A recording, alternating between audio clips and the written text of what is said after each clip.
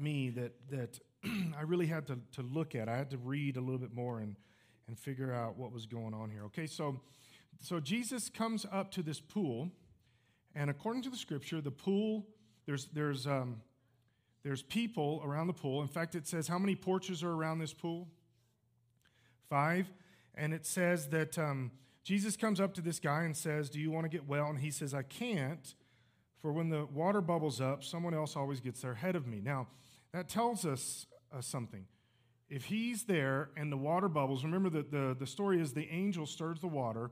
Whoever gets into the water first is healed. Now, again, we've talked about all this. We don't have to do this all again tonight, but probably, since angels don't heal, it probably was God doing this, and they were understanding this or seeing this as an angel. But either way, the water's stirred, and apparently people are really healed, or they wouldn't still be there. They wouldn't be hanging out there. They would be somewhere else. But the water stirred. Whoever gets into the water first is healed, okay? Now, when he says that he's been there for 38 years and has not been able to get into the water, at least he's been sick for 38 years. We don't know how long he was actually at the water. But he's been there for a while, and he can't get into the water because somebody else gets in ahead of him, or he doesn't have somebody to put him in. Somebody else gets ahead. What does that tell us?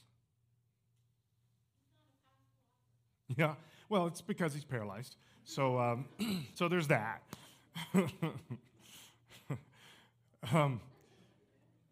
So let's say there was 2 people there, one person and him. Water stirs, the other person gets in, they're healed. When the water stirs next, he would be healed, correct? Because he could just get in. There's nobody else there.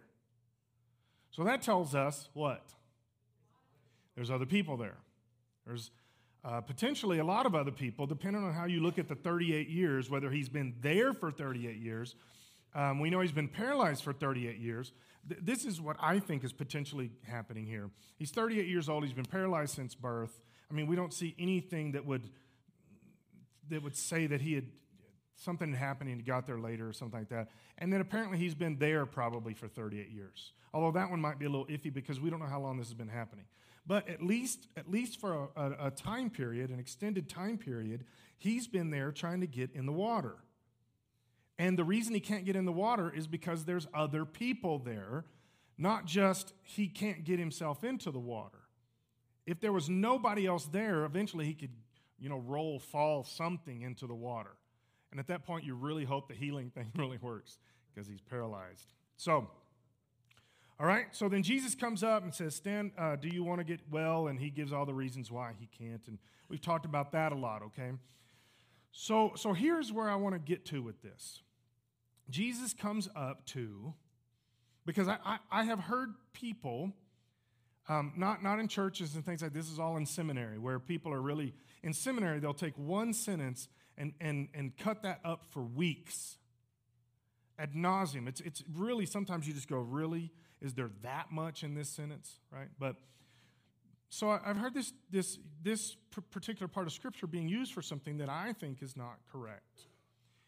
And this is what it is. And this is why I think it's not correct, because I had this same thought years ago, and I began to investigate it. Jesus walks up. There's all kinds of people that are sick, that need healing all over the place in these 5 porches, and the pool is right there. And when the water stirs, somebody jumps in, and they get healed, and go on their way. Jesus comes up to all of this crowd of people, walks up to one guy, and says, "Do you want to get well?" Now, this is the way I used to look at this story. They have the conversation, they go through the scripture, and then Jesus says, "Stand up, pick up your mat, and walk." The guy's healed. He stands up, and from that moment on, everything got a little muddy for me because I didn't know for sure what to do with all of the information, or what information was there and what information does not appear to be there. Okay? It says, "Stand up, pick up your mat, and walk." Instantly the man was healed. He rolled up his sleeping mat and began walking. Okay? But this miracle happened on the Sabbath, so the Jewish leaders objected. When you get to that sentence, "But this miracle happened on the Sabbath," so the Jewish leaders objected, what we're seeing is that we're seeing a quick timeline running down. We're no longer standing at that pool according to these sentences. All right? Follow me on this.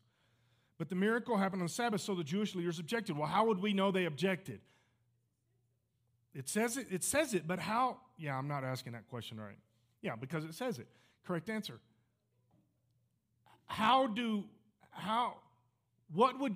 Give me the scenario that the Jewish leaders would be objecting to this. Not the fact that it's on the Sabbath, but how do they even know that this has happened? How do the Jewish leaders know that it happened? Yes, sir. This is in the Second Temple period, right? Mm-hmm. Okay, and there's a lot of people. That's where a lot of the Jewish scriptures originate, were refined and recorded, and also the Christian belief. And there was other people claiming to be the Messiah. And I think that the reason that Paul, when he was Saul, was killing and persecuting the Jews or the Christians was because they claimed Jesus was the Messiah. So I think that has a lot to do with it.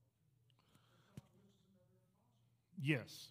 Okay, that's the next part of the story. But Jesus heals the guy, and then we see where they object, and there's a bunch of reasons, because there's false messiahs, because they're losing their power. If this Jesus guy is the real deal, they're slowly losing their power. There's a lot of reasons why, but there's something in between. This guy gets healed, the Jewish leaders object. How do they know that he is healed? Okay.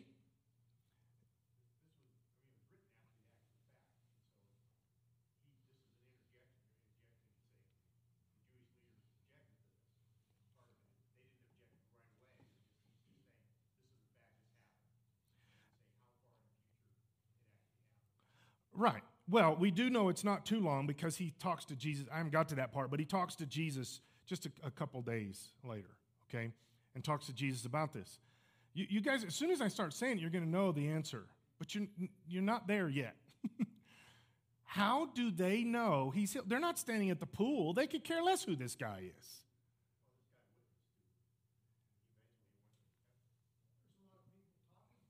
Why did he go to the temple? Now you guys are getting there. When Jesus heals this guy, he has to go declare to the Jewish leadership that he's clean, right? That he's healed. He has to declare that. I know for us, we're like, what? But that was the law. He had to go. If he was, regardless of what he's healed from or whatever, he has to go declare to the leadership. And we see where this happens a few times where Jesus tells him to go and declare. That little part right there threw me off for so many years because I never put that together. Now you say, why does it matter? This is why it matters to me. It may not matter to you, but it matters to me. This is what it looks like to me, originally what had happened here. Jesus walks up to the pool, walks straight up to this one guy, heals him. Him and this guy get all excited and leave. I have a problem with that. What's my problem? Patty?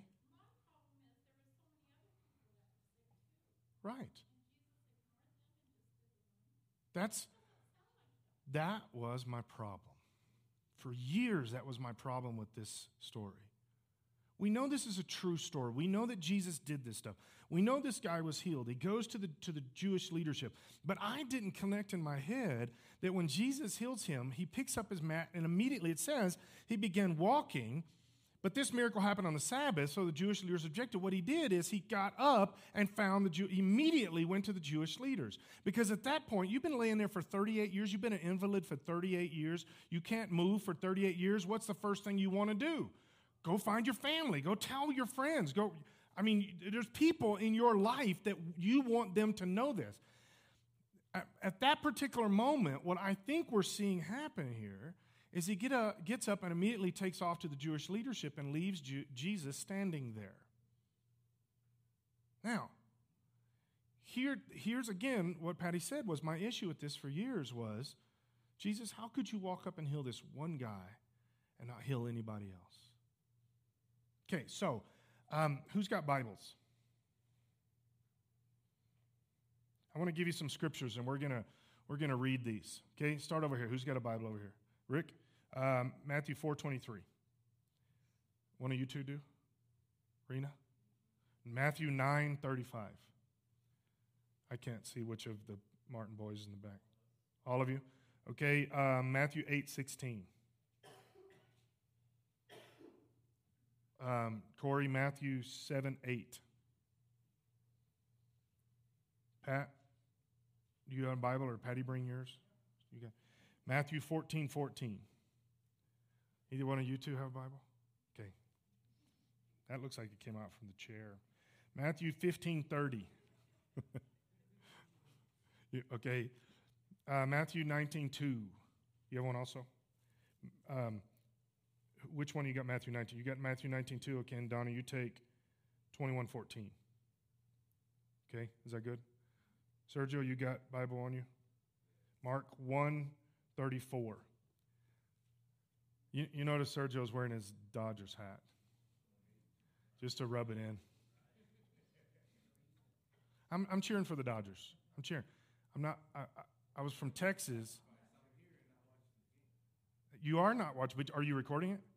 Oh, okay. I recorded. You can come to my house. Oh, you're watching on your phone? You keeping up? Why don't you shut up? How about that? Mark 1:34. For you? Matthew 19:2. Donna, yours was 21:14. Okay.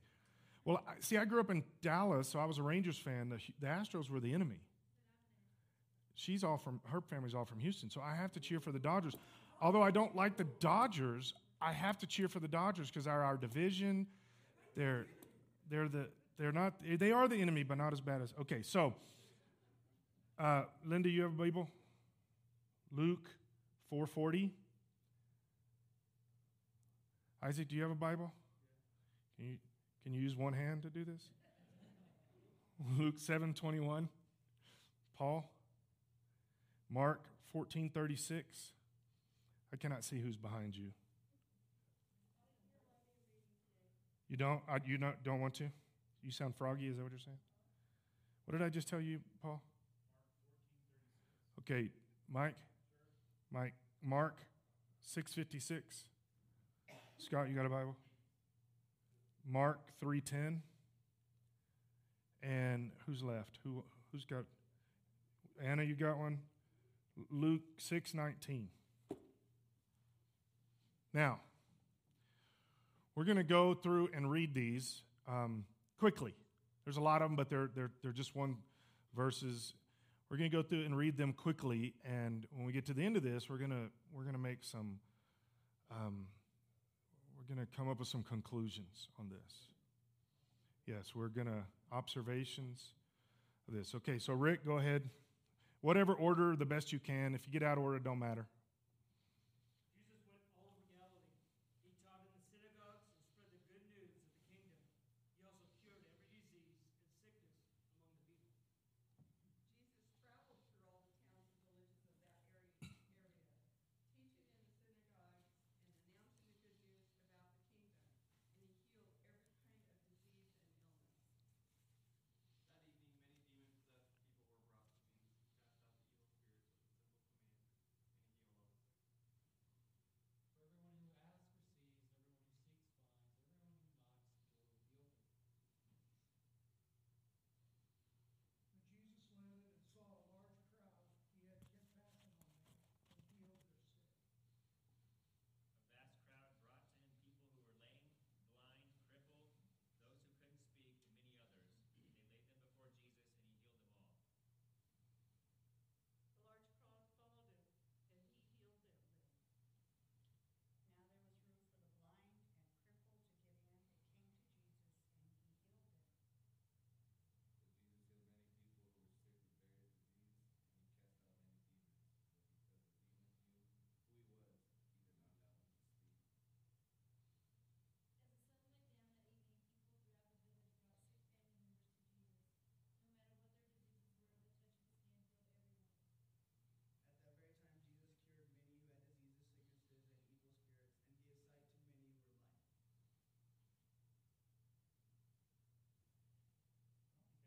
and gave sight to many who were blind. What did I tell you? I'm sorry, Matthew 14:36. We'll come back to you. Matthew 14:36. Who was else? Mike, is it you?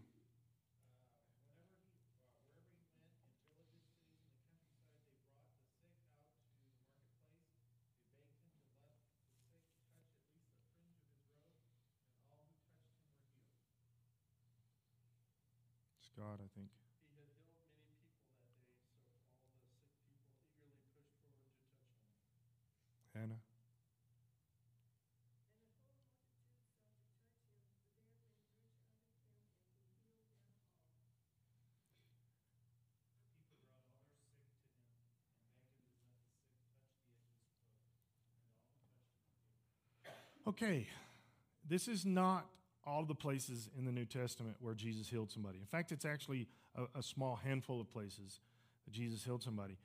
But there's a theme. Hopefully everybody's recognizing. What's the theme? Healed everybody. He healed all. Even when it says great crowds, and he healed them, that means all of them. It doesn't mean some of them, it means all of them. It's amazing how many places that it specifically says that he healed all. And some of these places are in Jerusalem. Many of these places are in Jerusalem. Okay?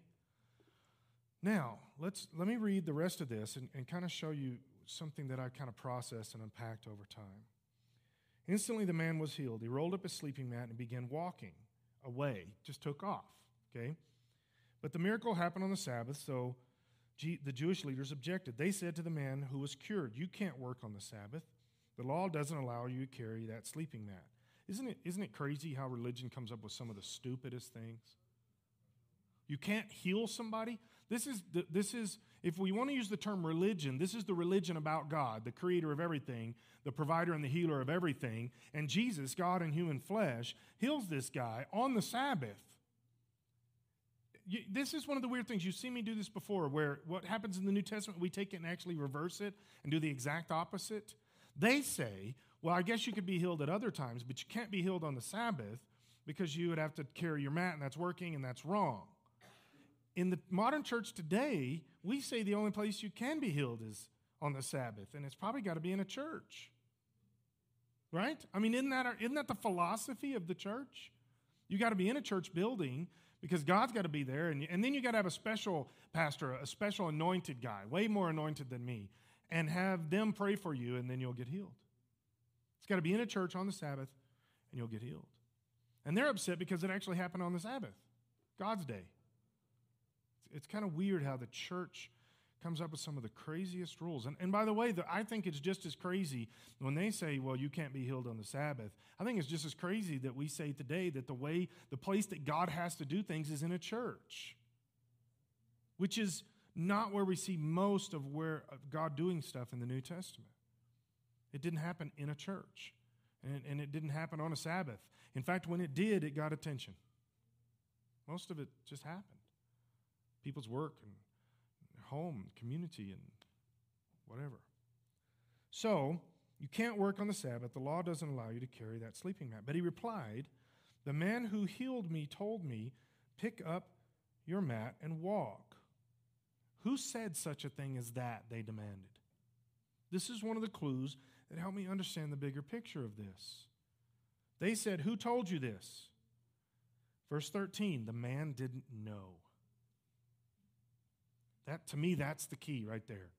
When Jesus said, "Take up your mat and walk," he did.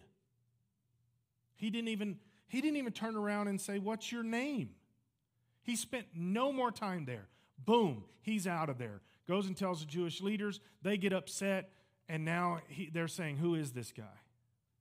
Well, I don't know. I didn't ask him his name. Now, again, I really struggled with Jesus walks up to this pool, he heals one person. And I thought, well, then he walks away because it says, the man didn't know, for Jesus had disappeared into the crowd. But afterward, Jesus found him in the temple and told him, "Now you are well, stop sinning, something worse may happen to you." Then the man went and told the Jewish leaders that it was Jesus, because he's a faithful idiot. So he goes and tells them it's Jesus. He's not seeing this as a negative thing or whatever. I'm sure he doesn't even recognize that Jesus is going to be in trouble or something like that.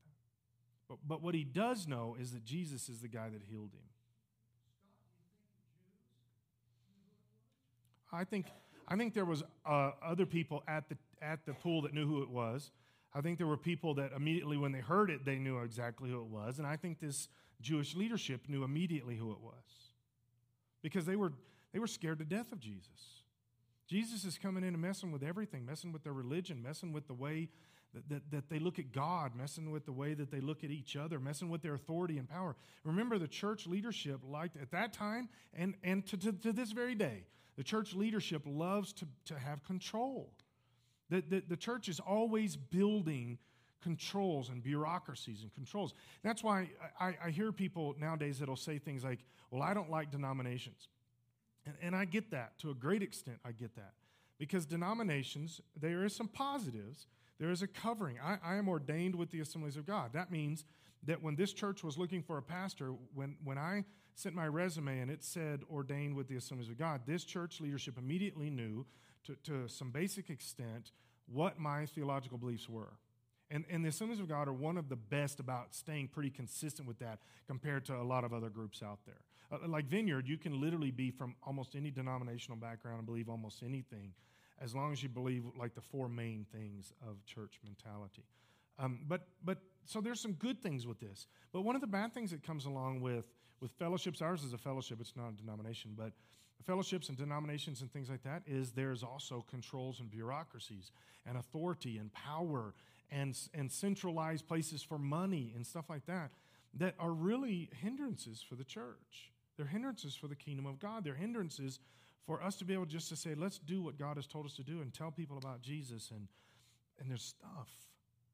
And that's the same thing with this. These guys were scared to death of Jesus. They didn't want him coming up and messing up what they were doing. And this is the part that really doesn't connect to my head. I understand it cognitively, but I don't understand it on a real soul level or spiritual level. These guys are supposedly the connection between God and humanity. The priesthood, the leaders. They're supposedly the voice, the guys that are breaking down Scripture and helping other people understand it, the teachers and all this other stuff. And when Jesus does something that we know is a God thing, they resist it and they reject it. That just doesn't connect with me. I don't understand why that happens, Patty. Right, because they had come up with all their rules. There's no way when God says to Moses to write this down on the Ten Commandments, or when God writes it down on the Ten Commandments and gives it to Moses, remember the Sabbath and keep it holy. There's no way he meant don't do God stuff on the Sabbath. There's no way he meant that. It took them a couple thousand years plus, and they finally come to the conclusion that, well, you shouldn't do anything on the Sabbath. In fact, remember one of the arguments Jesus has with them? It says, if your donkey falls in a ditch, you're just going to leave it there until the day after the Sabbath? No, you're going to go get your donkey out of a ditch. Well, that's called working, you hypocrite. Right? But it's weird how we come up with these rules and these ideas. Now, here's one that I think fits into all of this. I'm sorry, Corey, did you have something?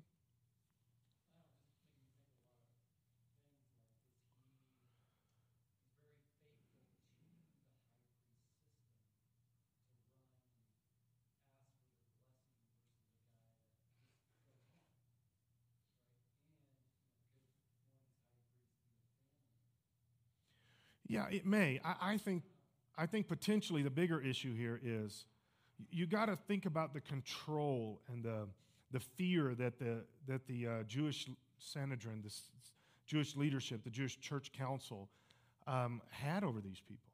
These people were scared to death. The fact that they had the ability to potentially put Jesus in jail, and really what they did is ended up killing him over this stuff. When they've got that kind of power, when you're just some guy, you go tell them. You got nothing. I mean, this is one of the cool things I'm amazed with Jesus is how bold and confrontational he was in such a loving, passive, graceful way.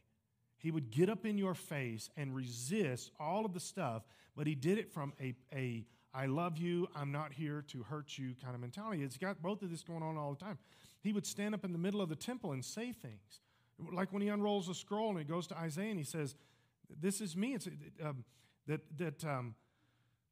what is this? What is the... Yeah, this scripture is fulfilled. What is the scripture he's talking about, though, in Isaiah? Yes. and he's anointed me to preach the gospel. And he stands up and says, right now, boom, me. That's me. You can't get any more bold than that. You would get put in jail for that. You would be killed for that because he was declaring himself to be God. And he does this stuff. He looks at the religious leaders and backs them down over and over and over. A couple of times that I think it's really cool, and I would like to have been there to know exactly what happened because Scripture doesn't explain it exactly right. But it says a couple times they took Jesus to the top of a tall cliff to throw him off. And basically, it doesn't say that he said this out loud, but basically he said, no, not today, and gets down and walks away. Now, a mob is carrying you to throw you off a cliff. How do you he doesn't beat them up. He doesn't ninja everything. He just says nope and then turns around and walks through the crowd. I would like to have seen what happened there. We know when they came to get him in the garden, and he was actually going to let them take him this time. This is moments before they're crucifying. Come to the garden and get him, and they say, we're looking for Jesus. And when he says, it's me, what happens to them? They all fall down. Just the power of him saying, I'm him, knocks everybody to the ground, completely flat. That's a pretty bold, and then he waits for them all to get up so they can tie his hands and take him. And that's where Peter reaches up and cuts off his ear, and he's like, and he puts the ear back on. I mean, this is a guy that could take care of this whole thing immediately, and he's letting them take him to the cross. There's a power with that. There's an authority with that. Now, I personally believe with all of this that's going on, I believe that some of those scriptures that we read, because I know a handful of them, I can show some of them to you that are specifically about the time frame and the area that Jesus was in at the pool of Bethesda. I believe that Jesus healed everybody there that day too. I don't believe he walked up and healed just one person. I believe he walked up and healed all of them. Why? Because that's what he did. There's only one place in the entire New Testament that we see specifically that he did not heal everybody. You've heard me talk about this. Where is that place? Only one place that it specifically says he did not heal everybody. His hometown. Because they didn't believe. Because the scripture, the prophet has no honor in his own country. That they're basically saying, he's basically saying, you couldn't see me as Jesus. You couldn't see me as the Messiah and the Christ because I grew up in this town. All you could see was Joseph's boy. Corey? What faith is this man showing that's so great? Do you even know who he is? Yeah, this is a very important thing with this too. This is, I put this, now you've heard me talk about a few of these examples over the years, but years ago I put an entire series together on all of the people in the New Testament that had no faith. The reason that I did this is I had been a youth pastor at a very hyper faith, name it, claim it kind of church. It was very, very, very charismatic kind of church, and everything was about claiming it and all kinds. If you wanted to be rich, claim it. I've mentioned this before. Some of you don't know who this is, but Creflo Dollar got his start under the pastor that I was at. Jesse Duplantis got his start under the pastor that I worked for at that time. My pastor kept it within the healthy boundaries, but it took really weird trails sometimes in this church. And it got to the point where the basic theology was God always wants you to be wealthy, always wants you to be successful, and always wants you to be healthy. And so therefore, even asking for healing was proof that you were not a person of faith. Because if you got sick, that means you were a sinner, and even asking for healing was proof that you were a bad guy, that you were a horrible sinner somewhere, which never reconciled with me with Scripture, because James chapter 5 says, are there any sick among you? James is expecting that there is going to be. When Jesus says, you don't have because you don't ask, he's not saying don't ask because you're way above that. He says ask. Keep on asking, keep on seeking, keep on knocking. That's constantly what we're seeing in the New Testament. And so when it got to this point where this was all that had to be based upon your faith, this is one of the places that I went to. This man shows zero faith under any circumstance. None. Because here's the question that always happens when it comes to healing, okay? Is it the faith of the person that's sick? Is it the faith of the person that's praying? Is it both their faith? Or is it none of their faith? Now, we do see where Scripture says that you have to have faith and that your faith can grow and that according to your faith, God will do things in your life, okay? I'm not negating that, but I also can show you examples throughout the New Testament where they had no faith, and this is one of the guys. Jesus says, do you want to be well? And he gives all the excuses, and Jesus basically is like, okay, whatever, just stand up. It wasn't the guy's faith. He literally is almost interrupting him, saying, stop talking, I'm just going to heal you, because I don't got all day to hear about why you can't be healed. I'm just going to heal you, and so he heals him. Then the guy runs off and doesn't even talk to Jesus. Reminds you of the 10 people, the 10 lepers that were healed? Remember the story of the 10 lepers? Jesus heals 10 lepers, and what is the rest of the story? They all took off. How many came back? 2 came back and said, thanks, Jesus. Oh, was it 1? I thought it was 2. Okay, it was 1. One of them comes back and says, thanks, Jesus, which is really kind of interesting. But again, I think this goes back to the reason that 1 out of those 10 came back to tell Jesus thank you is because they were so scared to death of the religious leadership that they immediately had to run to the religious leadership and then to their families or whatever, but they were scared to death to do exactly what they were supposed to do according to the religious structures, not according to the most amazing supernatural thing that was ever going to happen in their life. They immediately take off. I mean, a miracle, a supernatural, amazing miracle happens, and they all take off, and one guy's like, oh, wait, Jesus, thanks. You see how, and I believe all of this can be attributed to the same thing, religious rules and structures and stuff like that we build with this. So I know that there are people that would literally use this particular set of Scripture to say, Jesus only healed 1 guy. I don't think that's what happened here, because we don't see any evidence of that anywhere else in Scripture. You cannot find anywhere else in the New Testament where Jesus does a few basic things. Tells them no. He never tells anybody no. He never heals some people and doesn't heal others. It says over and over and over, he heals them all, he heals them all, he heals them all. That's why I believe that this is one of those things too, where he heals them all. Because that's who he is. That's his nature. For him to have healed 1 guy and walked away would have been completely out of character for everything else that we see that he does in the entire New Testament. All right? Does he heal them because they have great faith? Maybe some of them. But this guy didn't have any faith. Can Jesus heal somebody with no faith? Yes. We see it all the time. What's another example? Think of another place in Scripture where they had no faith and God still did something supernatural. New Testament. Stay with New Testament. What I heard words. Paul when? He had no faith. Yeah, he even almost like forced him to get saved there, although that's not really, you can't theologically go there. But that's almost what happened is he just, Saul is trying to attack his people and lights up the heavens, shows down on him, and has a big conversation with a guy that thinks he's not real. I love that. I heard a story years ago. Not a story, I actually heard this. I'm not saying it right. I heard the cassette tape of this happening, okay? This was literally 25 years ago, and there was a pastor at the time that had throat surgery, and he couldn't talk, okay? And he was Southern Baptist, so if you understand what that means, no healing, okay? Healing doesn't happen. They don't believe in healing. They don't believe that God does this. Maybe God could, but he just really doesn't. Don't ask. It's a waste of time.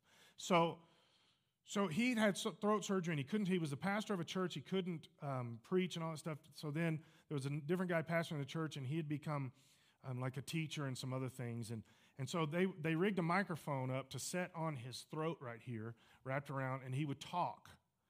And you just barely hear him. I mean, in this tape, they have to turn it way up, and they're projecting into the room. You could barely hear him, and he would just scratchy talk.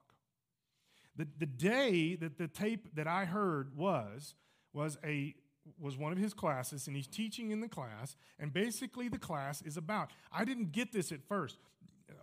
This tape was going all over East Texas at the time, and I listened to the tape, and I was like, wow, that's amazing. And I listened to it 3 or 4 times, and one of the times I listened to it, about 4 or 5 times of listening to it, it dawned on me, I went back and listened not to the miracle that happens, but I listened to the lesson he was teaching. The lesson that he was teaching was, God does not heal today. Guess what happened while he's teaching this? His throat gets better and better, and he gets excited, and you can hear people starting to clap, and he starts talking. He stops teaching, and he starts talking about, I think my throat's getting better. Then he starts thanking God and praising God, and the whole place, this is the Southern Baptist Sunday School class, breaks out and clapping and shouting. You can hear it all in the background of this because this guy just got healed right there while he's talking with the microphone about God not healing. I love that. God does stuff like that all the time. God's done stuff like that to me where I am so, I just don't know if you're big enough, God. I don't know if you're, and if we're not careful, we do this with this story. We say, well, Jesus only healed one guy. And I just don't think that's what happened here. I think he healed everybody. He cleaned out the porches. And then we see him in the temple later where the guy comes up to him. Now, part of the reason that I say that is this is one of those, remember, when we started some of the stuff I've been talking about a few months ago, the main thing that I'm trying to get across to us is sometimes God has to change the way you look at something. Sometimes God has to change your worldview. To get you to where he wants you to be, sometimes he has to change your thought process. This is one of those. This story did this for me in 2 or 3 ways. One is what Corey was talking about. This guy had no faith, and Jesus still healed him. There had to have been other people on those porches that had more faith than this guy. Had to have been. When Jesus walked up, they immediately were like, is that Jesus guy? I think I'd rather talk to him than jump in the pool. There had to have been people. Jesus said that by this time, Jesus was too well known. People knew him all over the place. In fact, if you think about all the scriptures that I just gave all of us, almost all of those scriptures happened before this story happens. About half of them happened before this story happens. Specifically, the ones in Matthew. Now, people know who Jesus is. Jesus picks the guy that's got all the excuses, all the reasons no, and has no faith whatsoever. Why do you think Jesus picks that guy?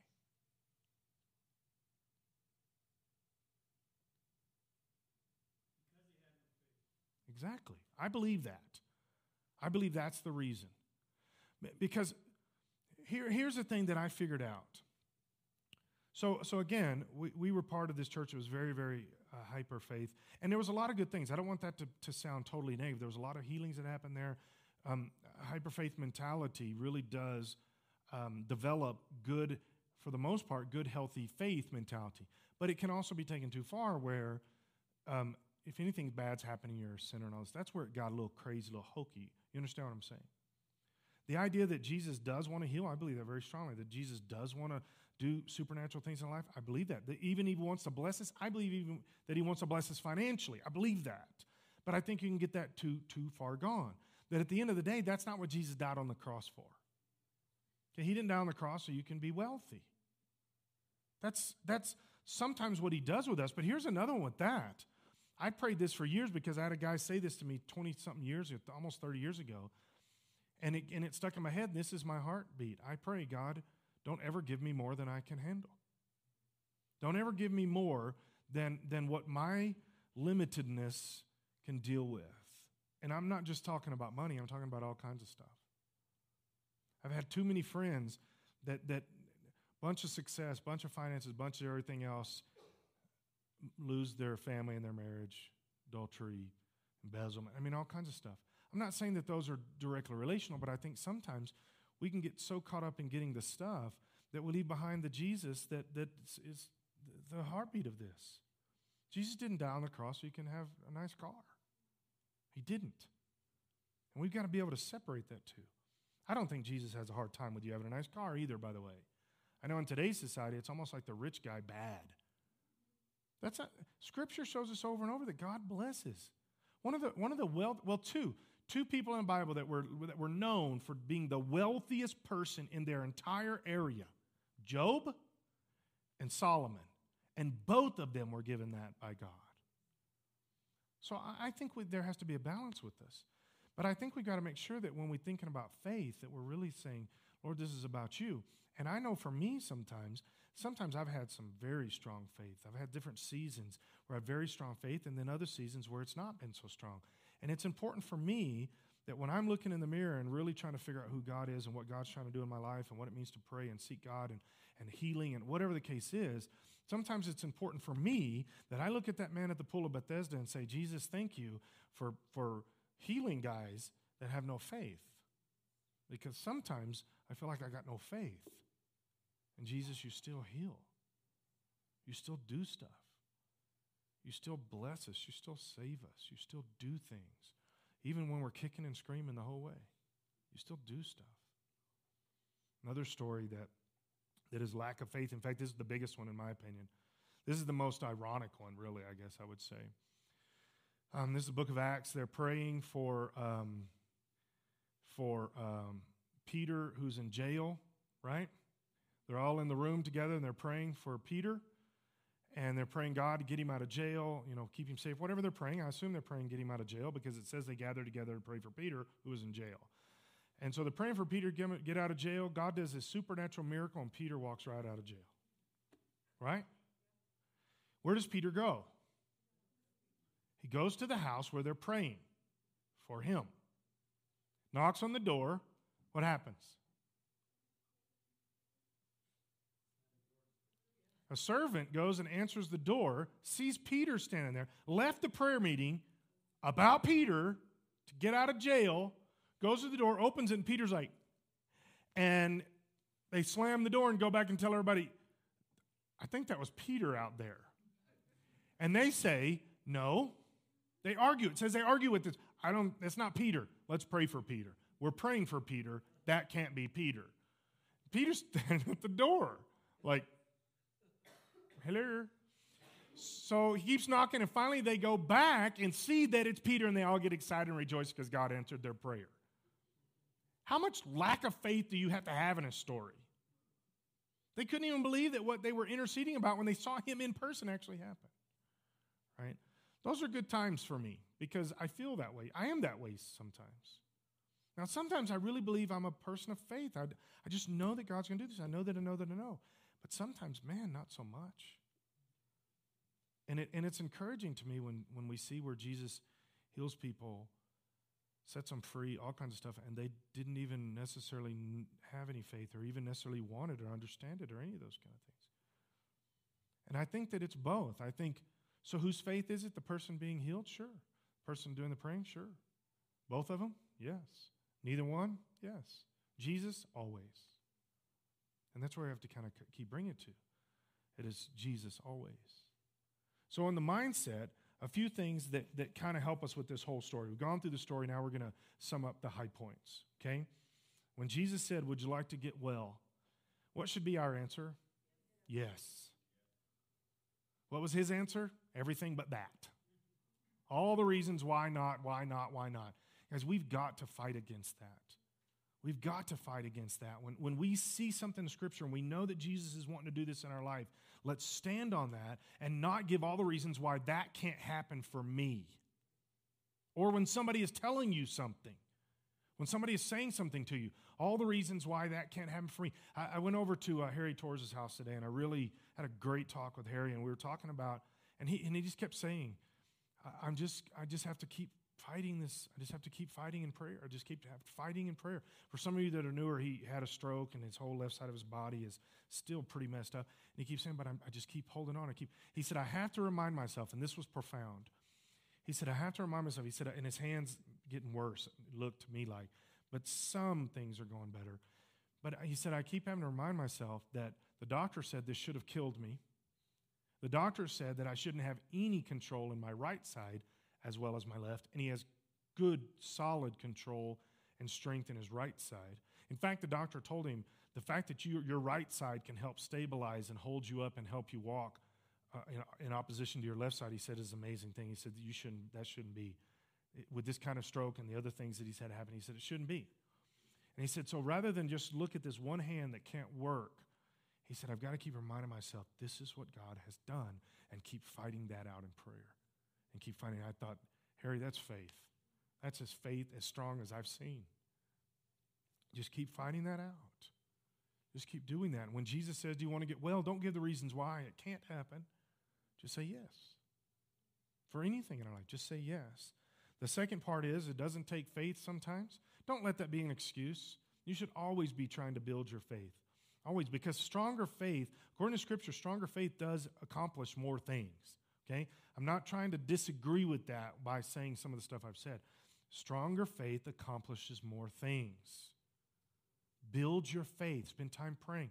That's what last week and this week is about praying and fasting. Spend time talking to God. Get in with Him and let Him build your faith with this. The other thing that I think jumps out at me with this is that sometimes the church can come up with so many goofy rules that keep us away from God. Just get in with God. Don't let the structures and the bureaucracies and the rules, even if it's something around here that we're doing that for you personally keeps you from getting in with God, push that away and fight through it. Sometimes it's a personal thing. It's not a corporate thing. But sometimes they're corporate things. We have structures and things that we do just like any other church. And sometimes if we're not careful, that can hinder rather than help. And that's never our goal.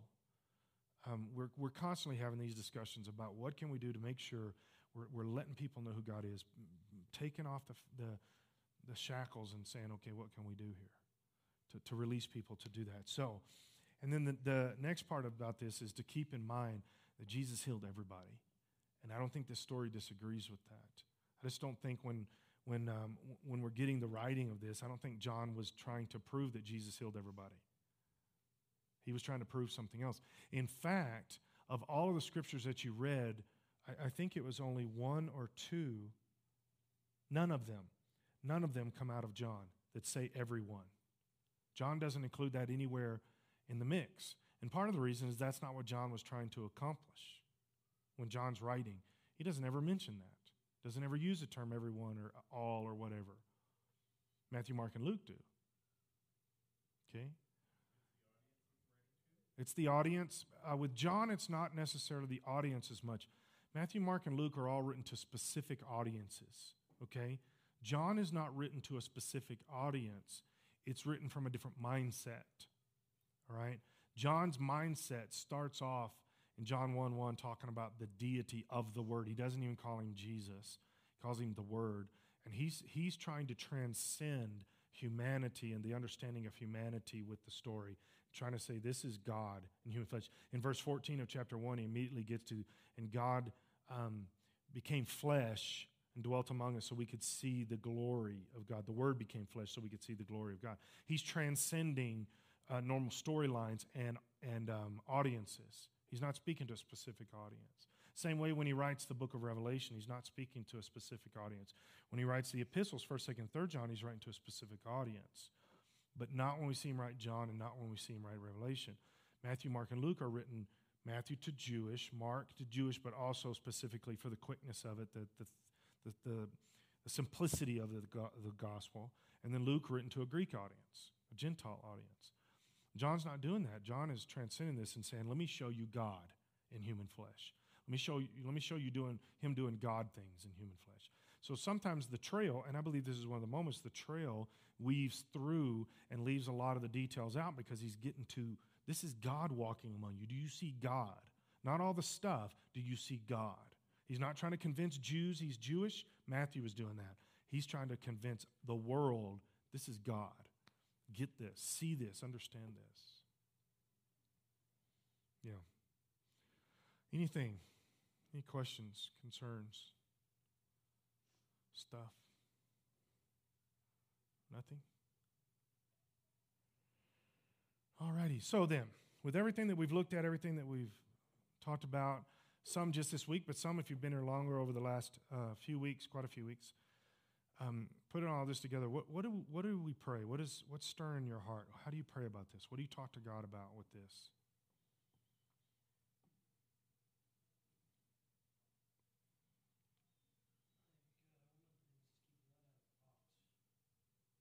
Don't put him in a box. Yeah. Yeah, you know, that's almost impossible for us to do as human beings. We do have to have supernatural help with that. We've got to have God helping us not limit him, because that's what we do. Humans do this. We're trained by the church to do it even. And we've got to not do that. So I think that's a good starting point. Anything else? What's moving in your heart?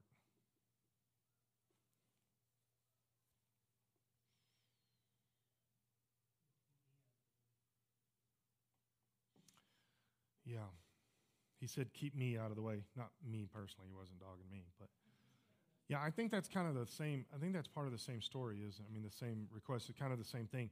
If you're not going to put God in a box, somehow you got to stop. You got to stop being the person that puts him in the box, I guess, in the process. Yes, sir.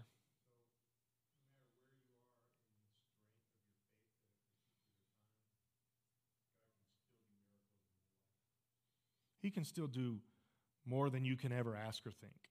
No matter where you are, he can always do more than you can ask or think. Yeah. How are you going to pray about that, Tom? That was a statement. That veered very closely to a question. It did, didn't it? So how are we going to pray? That's good. That's a good assessment. So how do we pray about that? What do we do?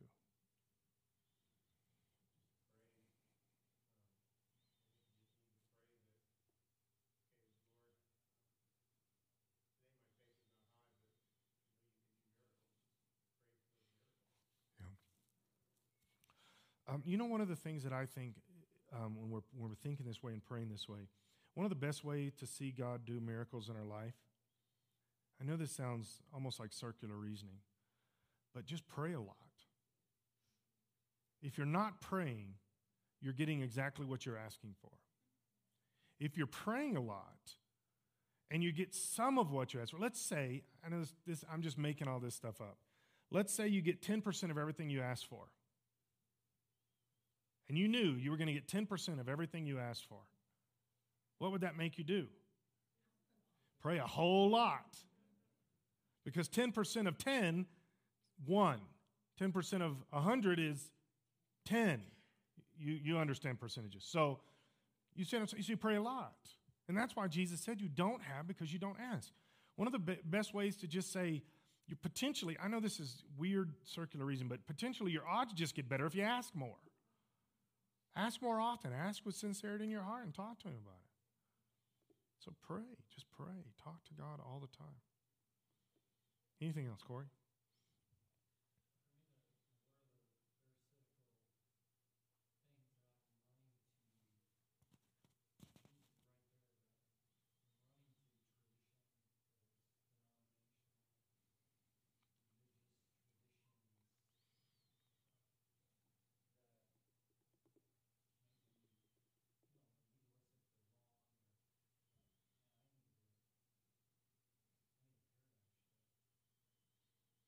Yeah.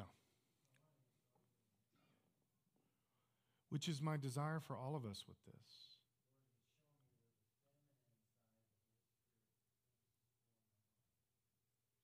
Yeah. And the fact that he's a counselor and a caretaker and all the things that we don't process. The giving, the nurturing, all the things that he tries to do. Yeah. Yeah, Pat. I never noticed this until you mentioned it tonight. But when you read the first part of John, it's like he's trying to show us the cosmic Jesus.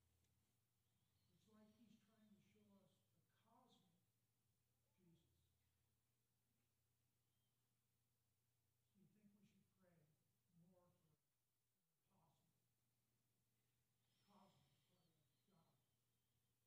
Yes. Because, I mean, he starts out here, he says, in the beginning was the Word, and the Word was God. He was with God in the beginning. Through him all things were made. He's presenting him as a cosmic God, right? Yeah. Okay, so the problem here is you're saying something that I've studied more than any other subject in the Bible, is what you just said. I've only preached this here, like in the first 6 months that I got here. I haven't talked about it since then. I don't preach it that often because it's a big, big subject. I was planning on shifting gears next week anyway. How about I shift gears and I talk about what you just said, but it'll take me quite a few weeks to do that. I stumbled across this when I was 21 years old. God showed me some words in Scripture, and I began to study those. And it took me down a trail that just blows my mind when you see stuff in Scripture. But I can't even go into one sentence tonight because it's too big. I'm serious. You'll see that. I'll give you a hint, though, because this is the part that I talked about right after I first got here. I just tested the waters to see if everybody here would go, oh, that's cool, and everybody just went. So I haven't gone back to it. I'm gonna. But you gotta know some of the other stuff I've been talking about over the last 5 years and the importance of witnessing, the importance of really pushing this forward. But I'll give you the secret to all this that started me off. Go to John 3:16 and read John 3:16 and study John 3:16, because I can show you that what you think that Scripture says is not what it says. I can prove that it is not what it says, but I don't have time tonight. But that's where you'll start. The whole book of John does this, but John 3:16 is the culmination of it, and we always use it for it's not a wrong purpose, but it's not what the Scripture means. All right? So I'll start talking about that next week because we don't have time tonight. And for me personally, this is some of the coolest stuff in Scripture, and this is some of the most mind-boggling stuff in Scripture because we don't think about it. Remember, every now and then you guys will hear me talk about quantum theory, quantum physics, and things like that. That's what this is about. And the Bible is full of stuff like this. God is the great scientist that created everything. There's all kinds of stuff. And some of the stuff he tries to show us just goes right over our heads most of the time because we're too busy trying to see how it's just going to do this for me right now, instead of seeing God's a pretty grand guy. He's a pretty majestic guy. And I'll show you some of that. Tom, be careful.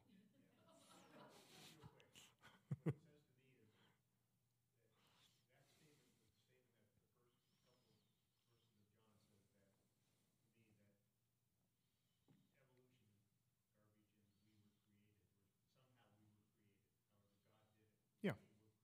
Oh, without a doubt.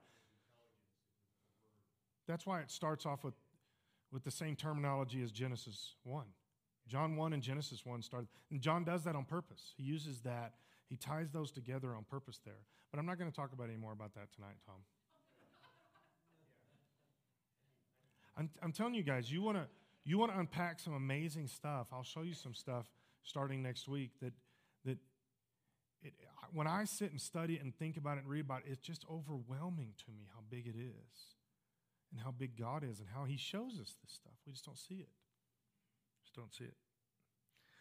So let's pray about all this, the ways that we all said this. And for me also, I some of this here that I just want to be the guy that when Jesus says, would you like to get well? I'm adding my prayer to this. When Jesus says, would you like to get well? I just want to be the guy that says yes. And so many times over the years, I've not said yes. I've come up with all the reasons. I wanted to say yes. I knew that was the answer, but I had all these reasons. And I still do that. And I just want to say yes. I just want to say yes, right? Let's pray. God, we thank you so much for you. Lord, we are overwhelmed by how big you are, Jesus, and how much you love us. And Lord, the dozens of scriptures that show us that you heal and that you heal everybody and that you do supernatural things. Lord, help us not to convince ourselves that you don't do stuff. Help us to look at your word and see that you do stuff. And so, God, we thank you. We thank you for including us in this and wrapping your arms around us and loving us and forgiving us, Jesus, and dying on the cross for us, all the things that you do. And Lord, just like that man at the pool, when you walk up to us, we want to respond in the affirmative, that we know that you're God. We know that you're in charge and that the answer is yes. I just want what you want to do in my life. I just want your will. Lord, we plead your spirit and your blood over our lives and our minds. Get into our minds and change our thoughts. Change our thought process, Lord God, so that we can really see and know you and not just the stuff that the church creates about you, but really you, Jesus. Help us to see past all that stuff. And God, help us to not put you in a box. Jesus, help us to not put you in a box and to not limit you to our own thinking. Lord, you are so big. Explode our hearts with how big you are tonight. In Jesus' name, we thank you so much.